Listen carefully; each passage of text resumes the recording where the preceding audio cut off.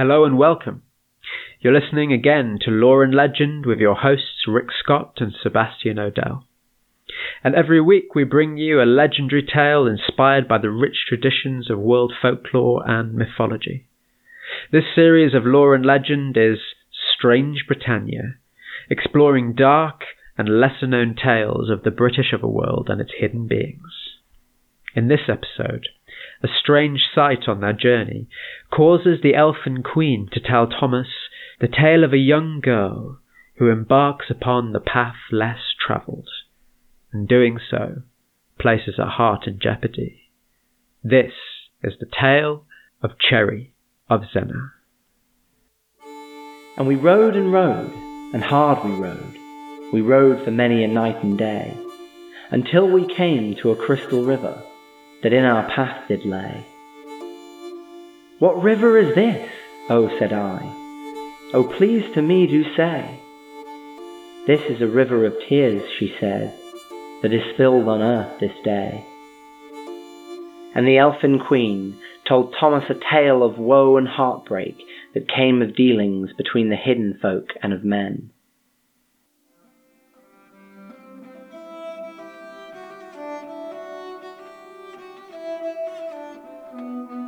Our tale begins on the north coast of Cornwall, in a little village called Zennor. In the village of Zennor, there lived a poor farming family, a husband and wife, who had 13 children. But with 13 children to provide for, all of them had learned not to expect very much. All of them, that is, except one. Their daughter Cherry was a willful girl and would not accept the life of poverty and drudgery that awaited her siblings in Zennor. When she turned 16, she abruptly announced that she was leaving home, that she would seek work as a servant. Her mother tried to convince her otherwise, to stay nearby, maybe settle down with a nice young man from the neighbouring village of Tywardnack. Cherry refused, stating plainly that Tywardnack was a dull place, full of dull people. Instead, she would head south, over the hills they call the Lady Downs. And in this way, she set off into the world to make her fortune. As she went, she neglected to remember only 3 things. Firstly, that she had no idea where to find the sorts of people who might want to employ her. Secondly, that she'd never seen a map, much less been able to read one. And thirdly, that she had never set foot on the Lady Downs before in her life. And so, as you might imagine, our heroine was soon very lost. She had taken turn after turn, but she found no houses, and all day she passed not one person to ask for directions. She thought that perhaps she should give up and just go home, but she no longer even knew which direction home was. She came to a crossroads. She could go straight on, she could turn left, she could turn right, but she didn't know what lay down in any of those directions. And so instead, she stopped here. She sat down alone at the crossroads, and she began to cry. No sooner had she done so than there was a man beside her, and his voice called out to her, "My dear young maiden, whatever grieves you so?" When she opened her eyes, she saw the man stood beside her. His presence startled her, but she was quickly drawn in by his appearance, which was elegant in every manner, from his delicately arranged hair to his fine clothes and shoes. He looked concerned, and she was touched that such a gentleman would attend to her. "Well," she sniffed, I came here looking for a job as a servant, but I'm lost now, and I don't even know how to get home." "What a marvellous stroke of good fortune," the man replied. "For you have come upon the Downs seeking work, and I have come here to find a servant. You see, my current servant is old and very frail. She must soon leave us, and I still need someone to look after my little boy." His voice was enchanting to listen to, rich and soft and a little mysterious. He went on, "You would do me a great favour by accompanying me to my home and taking on old Prudence's tasks." Now Cherry who had in a matter of seconds gone from despair to success, did not pause to wonder why she had not seen this man before he appeared next to her. She did not ask him where his home was. She agreed straight away, and she accompanied him as they set off from the crossroads, taking the path that led on through the trees, seeming to run downhill for quite a long time, even though the Lady Downs are not particularly tall. As they walked on, the path became ever more winding, and the trees around drew closer and closer in, until the light from the sun was cut out entirely by the canopy above. It was at this stage, when it was getting altogether too dark to see, that her new master stopped her in her tracks. He pointed down, and she looked to see that she had nearly stepped directly into a wide river. And then, in a move that you or I might regard as somewhat presumptuous, the gentleman scooped her up into his arms and carried her across the river. Now, if Cherry was affronted by his behaviour, she seems to have hidden it well. In fact, she seemed so taken by this chivalrous act that she didn't pause to wonder how he was quite so easily carrying her across the water. Instead, it wasn't until she was set down on the bank on the other side that she paused to look around again. And on this side, she found that she could now see much better.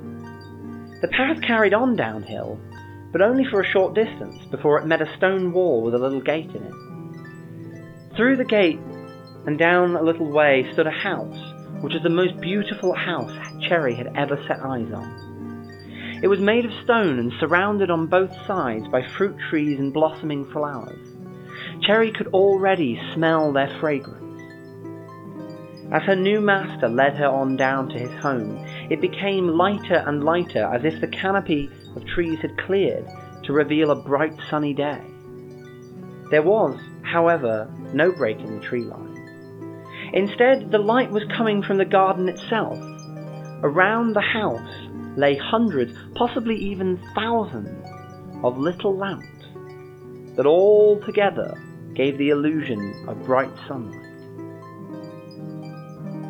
They entered through the gate, and the birds were all singing in the trees.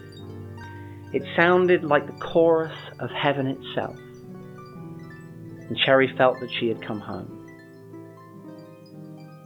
But not everything here was quite so wonderful. Cherry met the old housekeeper, Prudence, an old woman who walked around hunched over and looked at Cherry with suspicion. She was asked to show Cherry her duties, and she did as she was bidden, but she barely looked up at her charge as she did so, and she certainly never smiled. From Prudence, Cherry learned their master was named Robin, and that Prudence had worked in his house for many years. She was clearly unhappy passing her tasks on, and Cherry often thought she heard the old woman muttering something about a fool from Zennor. But Cherry didn't catch the rest. She didn't like Prudence very much, and she was grateful when she remembered that the old woman would not be living here long.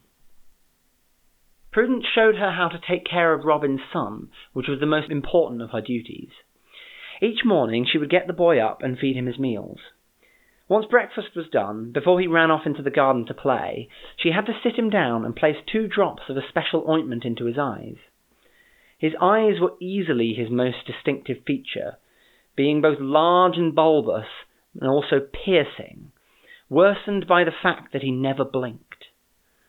He would seem to stare straight through Cherry every time she knelt down to apply his ointment.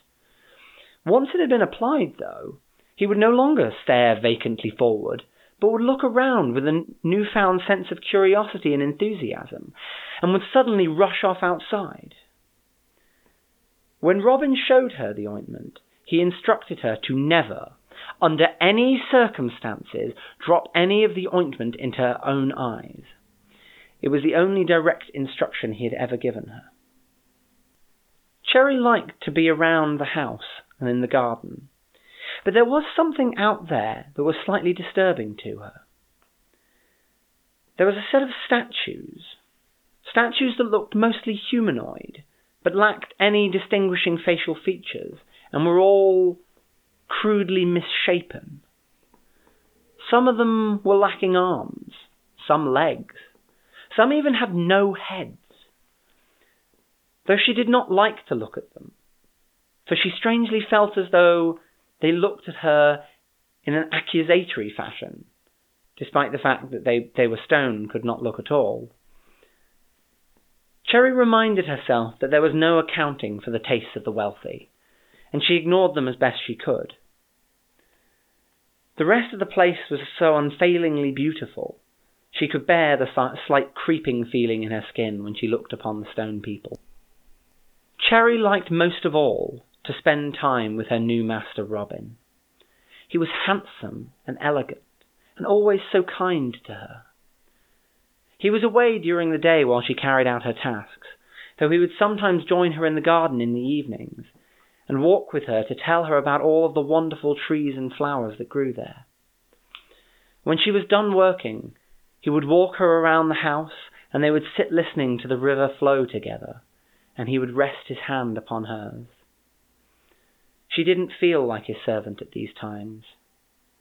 She felt special and precious to him. She looked forward to the time when Prudence finally moved out of the house, and she could live out this perfect life with Robin and his, admittedly slightly creepy, son. Finally, one evening, after she had been pruning the trees, Robin took her in his arms. She looked up into his eyes, and then he kissed her softly on the lips. Cherry, in that moment, felt more perfect than she had ever imagined. The next day, Prudence awoke her early in the morning and insisted that Cherry accompany her. Cherry reluctantly got up and followed, only to find that Prudence was leading her down the hall towards Robin's private room. It made her nervous. She didn't know if she should be coming down this way. And what made it worse was that when they arrived at his door, Prudence ordered Cherry to kneel down upon the floor and look through the keyhole. Cherry refused immediately, for it would be a grave insolence for a servant to spy on her master so. Prudence shook her head impatiently. "I've shown you many things since you came here, and I have only one more thing to show you." Cherry supposed that if it might make the old lady leave sooner, she must accept and bear the impropriety of her task, just this once. She knelt down on the cold tiles of the floor and put her eye to the lock. Then the door swung open, clouted Cherry upon the forehead, and she fell unconscious.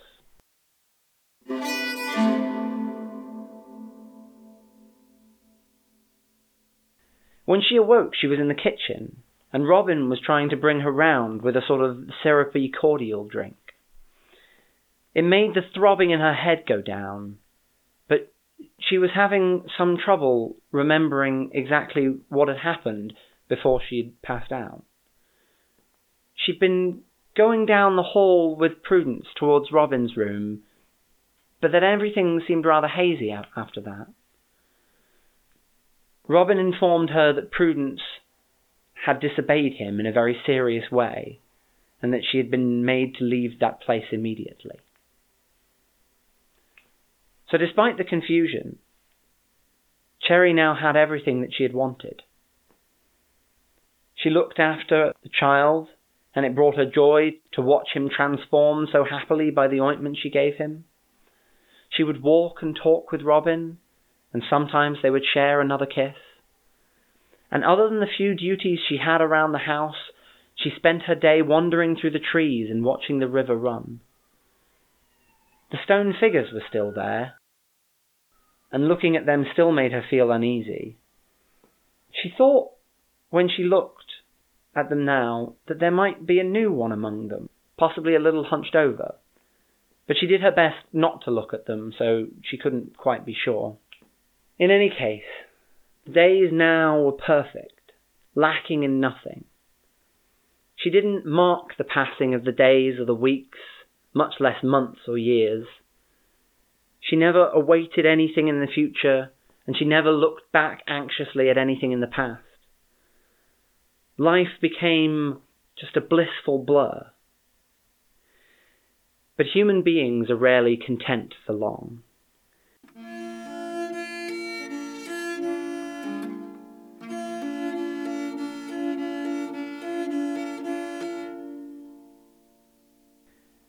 When Cherry was first given the instruction to never place any of the ointment into her own eyes, it seemed absurd. Her eyes worked perfectly fine. Why should she want to place medicine into them? But as she went on and as she applied the ointment to the young boy, she noticed what a change it brought about in him, and it did make her wonder what it might be like to try it out herself. Of course, it was a foolish notion, and the small inconvenience of not finding out what might happen if she applied it to her own eyes was a tiny price to pay for the wonderful privilege of getting to live here.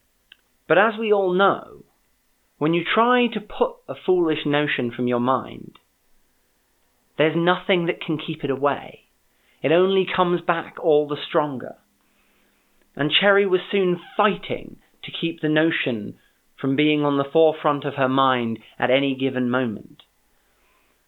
That blissful blur that she had been living in was suddenly disrupted. And soon she felt like she could only really be happy if she finally sated her curiosity, just enough to quiet the thoughts in her mind. And then she would never have to disobey Robin again. And so, one day, after she had given the boy his ointment and he had rushed off to play in the garden, she took it and she dropped 2 drops into her own eyes. No sooner had she done so than she immediately understood why she should not place the ointment in her own eyes. It hurt like the blazes. She had to do something to get this ointment out of her eyes as soon as she possibly could, and so she stumbled her way down to the banks of the river, and she knelt there and she scooped water into her hands and splashed as much of it as she could into her eyes. Gradually, rubbing the water into her eyes, trying to rub the ointment out, the pain lessened a little and she could open her eyes and look around once more. And it was as she opened her eyes that she saw the most fantastical sight that she had ever seen. In the water, not 30 yards from where she was now, there was a group of people dancing around in a set, spinning from one partner to another. No, not in the water, on the water, and not even that. These folk were frolicking around just an inch or 2 above the water's surface. Cherry had never seen anything quite like it in all her life. She did, however, know enough stories to know that she was witnessing the dances of the fair people. These were the other folk, the hidden folk, and very few people ever got the privilege to see them.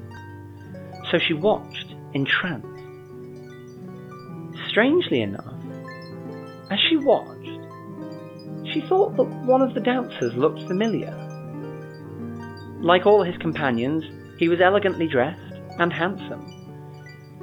But when she stared at him alone, she realized that she did know him. It was Robin.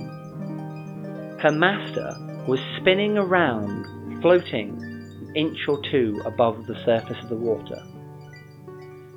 When the dance was finally done, he took his partner in his arms, and Cherry saw him kiss her on the lips. She was shocked by the whole scene, but now she was broken. Everything about her life here was a lie. The perfect world she had had with Robin and his son was over. She rose from the water and walked numbly back to the house. She carried out the rest of her tasks without a sound, even when Robin returned home. He came into the garden, but she ignored him. When he went to kiss her, she slapped his face and told him to go and kiss the other folk she had seen him dancing with. Robin's face darkened. "You have disobeyed me. I gave you only one rule, to never use that ointment upon yourself, and now I see that you have lied to me." Cherry had been so angry that she had forgotten that she was still Robin's servant, and now she feared what her master might do with this knowledge.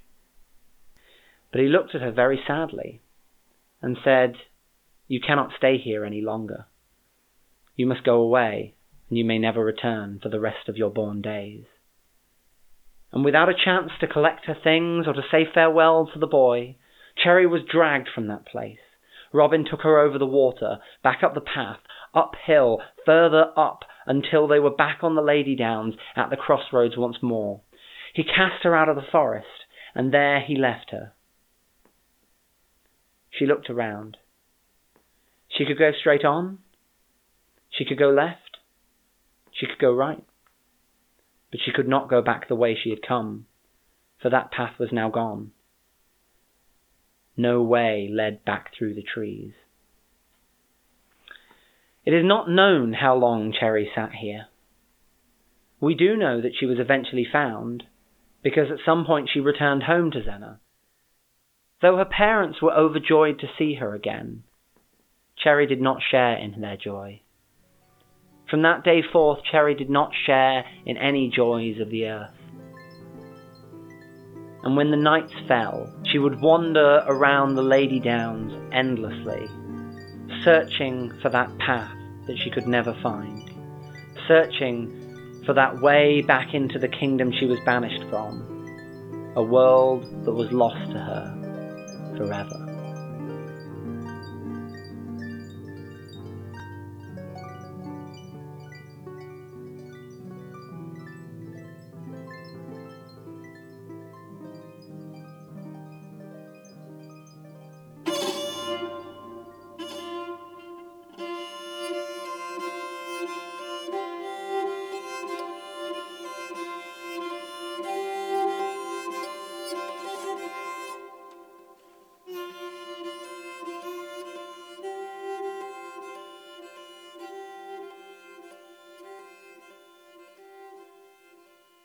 And 7 years they went and passed, and I on earth was never seen, and was told to never speak these things that I had seen.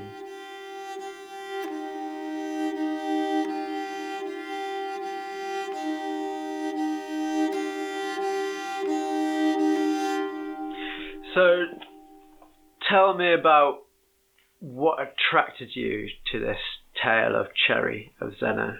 I think because it kind of bears a lot of hallmarks of lots of different superstitions and stories about fairies from the past in Britain, and kind of gives you a slight sort of backroom view of them, a sort of behind the scenes look at a lot of fairy stories. So you get that agreement made with the fairy.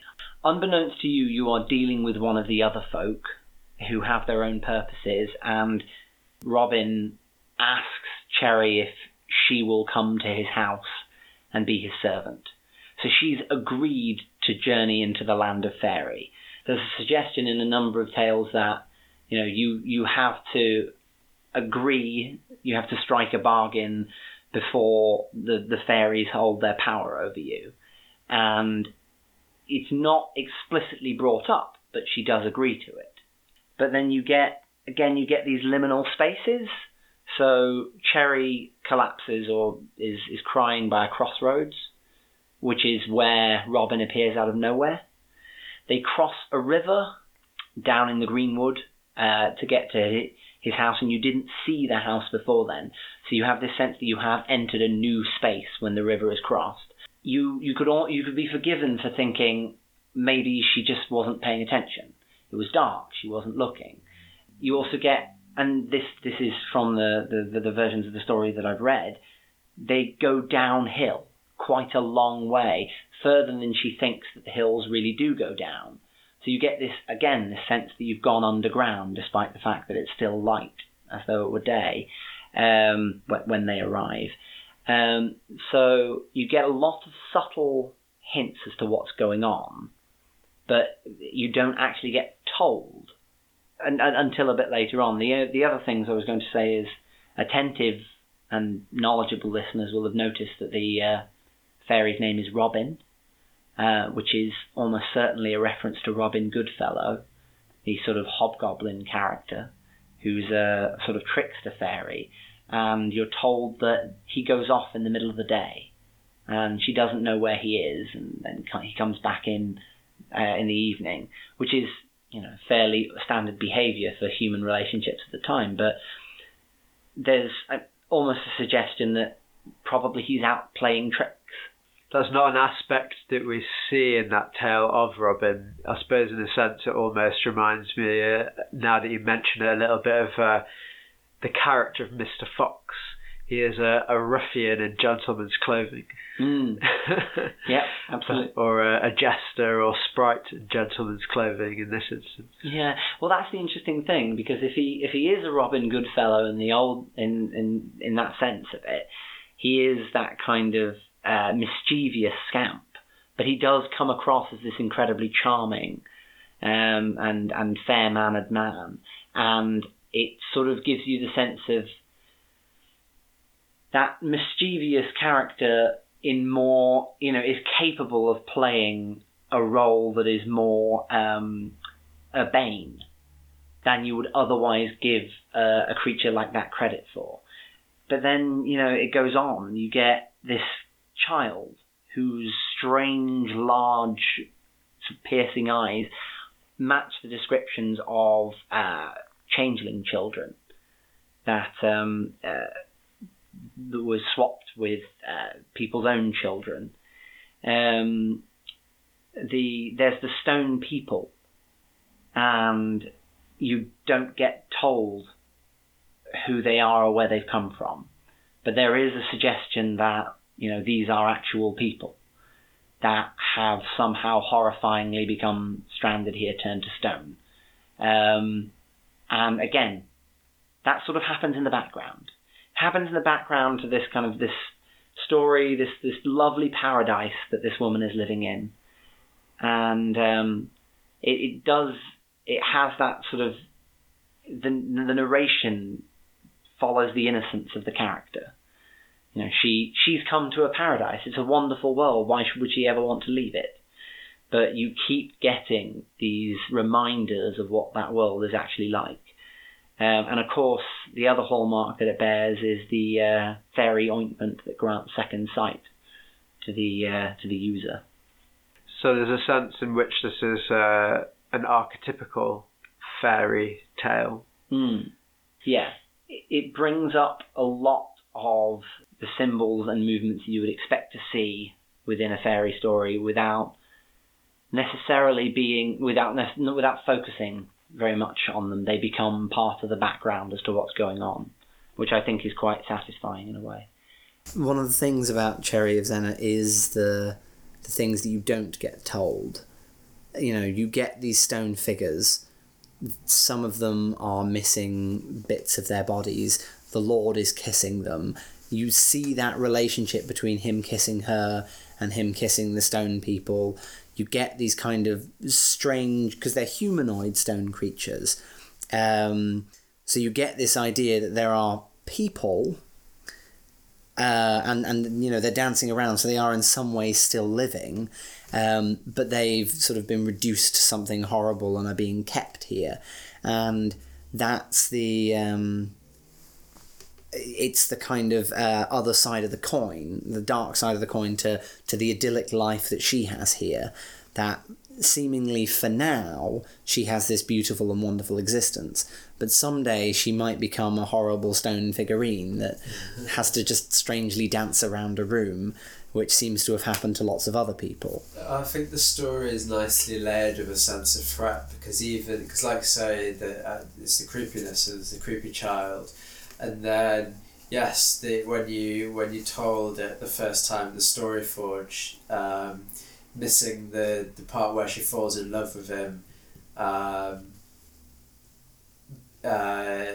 once you work that back in, because it's creepy to us in, I think, a very other relevant sense. Master and servant. She's a young girl. How young is she in the story? She is 16. It's her 16th birthday that she leaves home. There's actually a very pleasing thing about this story, which I will work in when I properly tell it, which is that in the story, her mother wants her to marry a young, or she wants her to go to Tuadnak, I think it's pronounced, and marry a young boy from there. And she refuses on the grounds that she describes these things that probably doesn't make very much sense in a modern context, but essentially equate to the idea that Tuadnak is a dull and stupid place. And what's satisfying about this is that there is a version of this story from Tuadnak. Right. So instead of being from Zennor, it's from Tuadnak. But it's much more boring. She goes away, she works as a servant, everything goes well, she promises to be there for a year and a day, and a year and a day passes very quickly, and then she goes home. And yes, a year and a day passed rather rapidly, and she wasn't expecting it to. But she doesn't get thrown out of the house, there's no stone figures, she comes back, and then some people worry about her because she's a bit odd now. And it's somewhat satisfying, because you read this and you think, maybe she's right, maybe Tuadnak is a dull place. Maybe she's right, or maybe the storyteller heard it and Tuadnak, this needs some work. I'm not having it about any of those people from Tuadnak. We'll set it in our very own Zennor. But yes, so... Apologies if you're from Tuadnak. We mean nothing by it. So there's a whole kind of an inappropriate relationship, so there'd be a looming sense of threat from that. And you should probably just sort of kind of work on why she's attracted to him as well. What is the pull for her? Yeah, I think making something of that is probably a good idea, because one of the things is she's trying to get away from the poverty that her family live in, and suggesting that she go to Tuadnak is she's going to meet other people who are quite similar in social status to herself. When she meets him on the Downs, he's charming, he's elegant, he's a gentleman. She's captivated by his wealth and status, I think, is one of the things that's being suggested.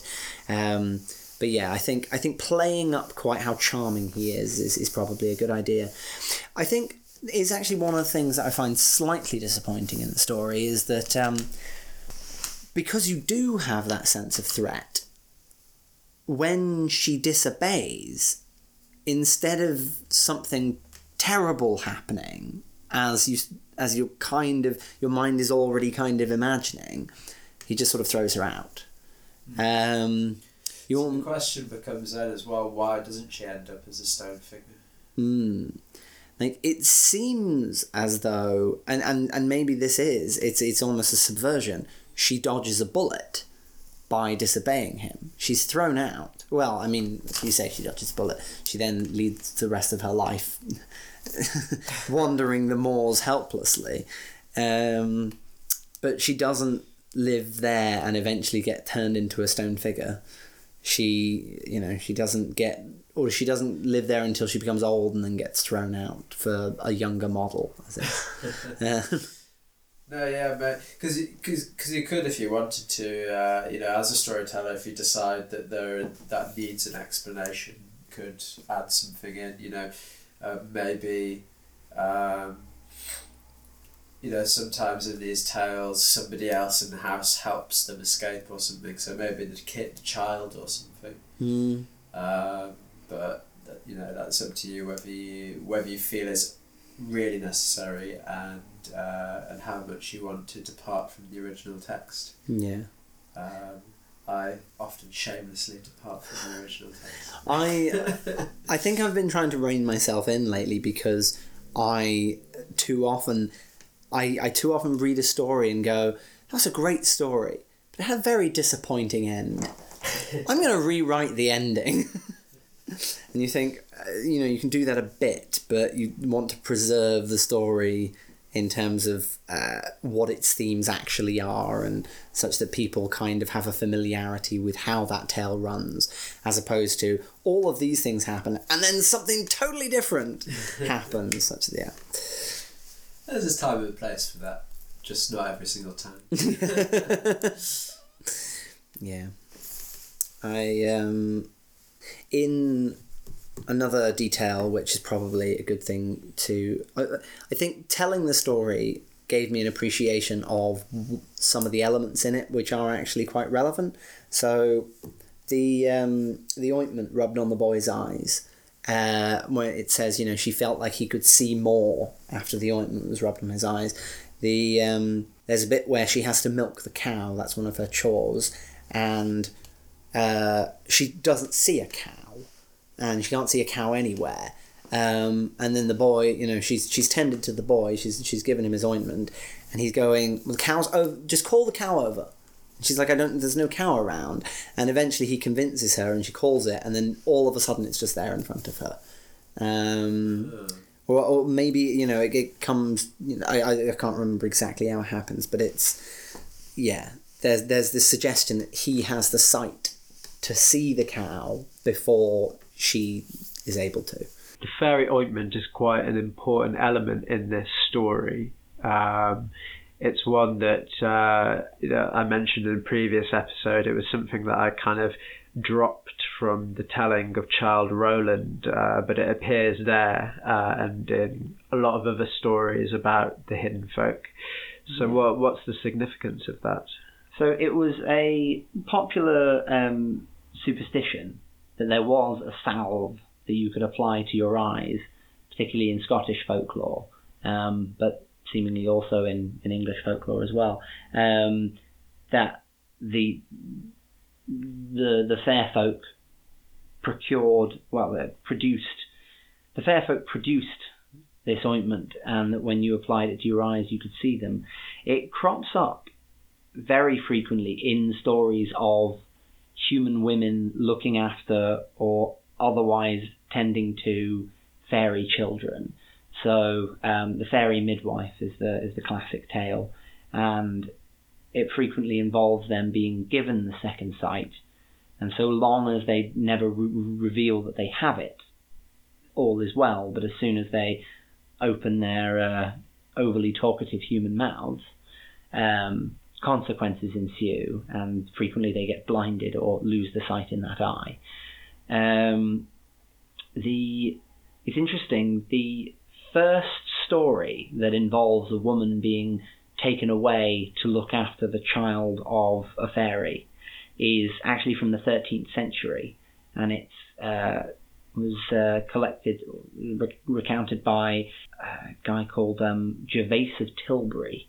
He was the marshal of a French kingdom called Arles, and in that it's a woman in the river who's drawn into the river and then taken prisoner, as it were, and it's eel fat that gets rubbed into her eyes, and at that point she gains the ability to see the other folk as they are. And up until then had seen them as, I think it was a wooden bowl that she followed, which actually turned out to be the fairy who then took power over her. So yeah, this motif of something that you have to put into your eyes to grant you the sight is a very common one. In Childe Roland, it's described as a red liqueur, sort of very reminiscent of blood. And in that, the fairy ointment isn't about seeing it. In fact, brings people back to life, essentially, or helps to break the enchantments that have been laid on them. So perhaps that's a slightly expanded role for fairy ointment in that particular tale, but it is nonetheless a recurring theme. Yeah. I've seen it described as oil, and I suppose the other thing about it in Childe Roland is that the burial mound that they're in seems to reach into the roots of the earth. Yeah. And there's almost a suggestion that whatever this liquid is, that there's something primal and elemental about it, that it is involved with giving life. Yes.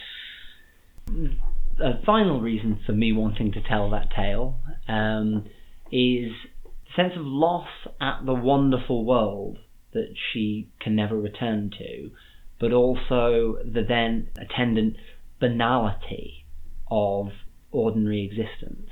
And I think in some ways that's a thing that's kind of relatable for many people. Not that entirely, but that sense of when something wonderful has gone away, everything else sort of looks drab and plain.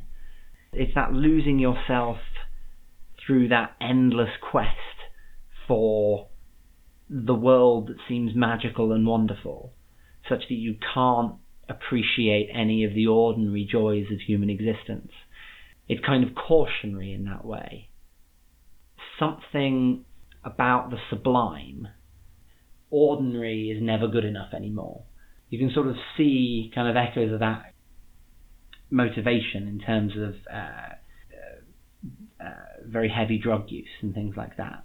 Sort of drawing towards that world that seems perfect and wonderful, as opposed to sticking around and in the boring pedestrian world that you live in.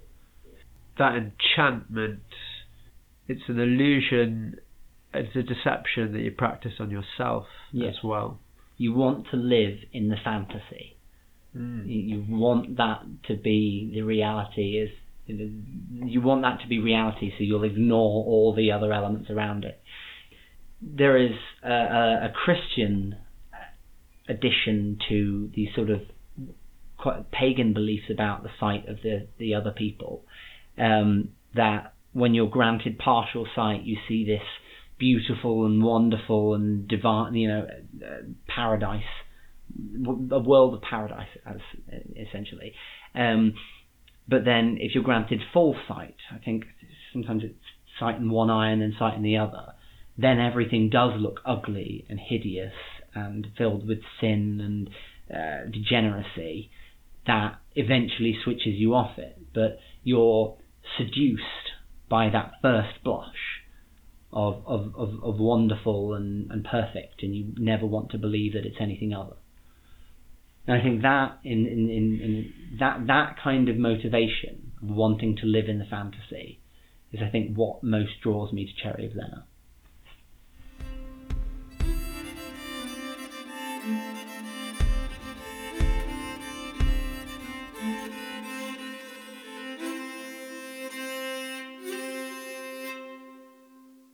Next week, at last, the dragons are coming. Join us for a gruesome legend from the north of England, the Laidley Worm of Spindleston Heugh. You've been listening to Lore and Legend Episode 6, Cherry of Zennor. Our story today was interpreted and performed by Sebastian Odell.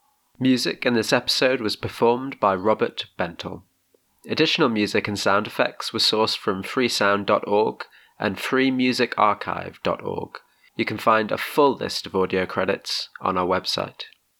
For news about upcoming episodes and more info about our stories and their sources in world folklore, find us at www.loreandlegend.co.uk or follow us on Facebook and Twitter @ofloreandlegend. If you like what you're hearing and you want to hear more, there are a number of ways that you can support us here at Lore and Legend. We're committed to keeping the episodes in the series free of adverts. If you don't want to listen to any ads at all, please consider supporting the podcast through our creators page on Patreon. You can find that at www.patreon.com/loreandlegend. Financial support enables us to keep on telling our stories and will empower us to develop more creative content for you, our listeners, in the future. If you can't afford to support us regularly but want to drop a few coins in the hat, you can do so using our PayPal link at paypal.me/loreandlegend. And you can find all of those links on our website.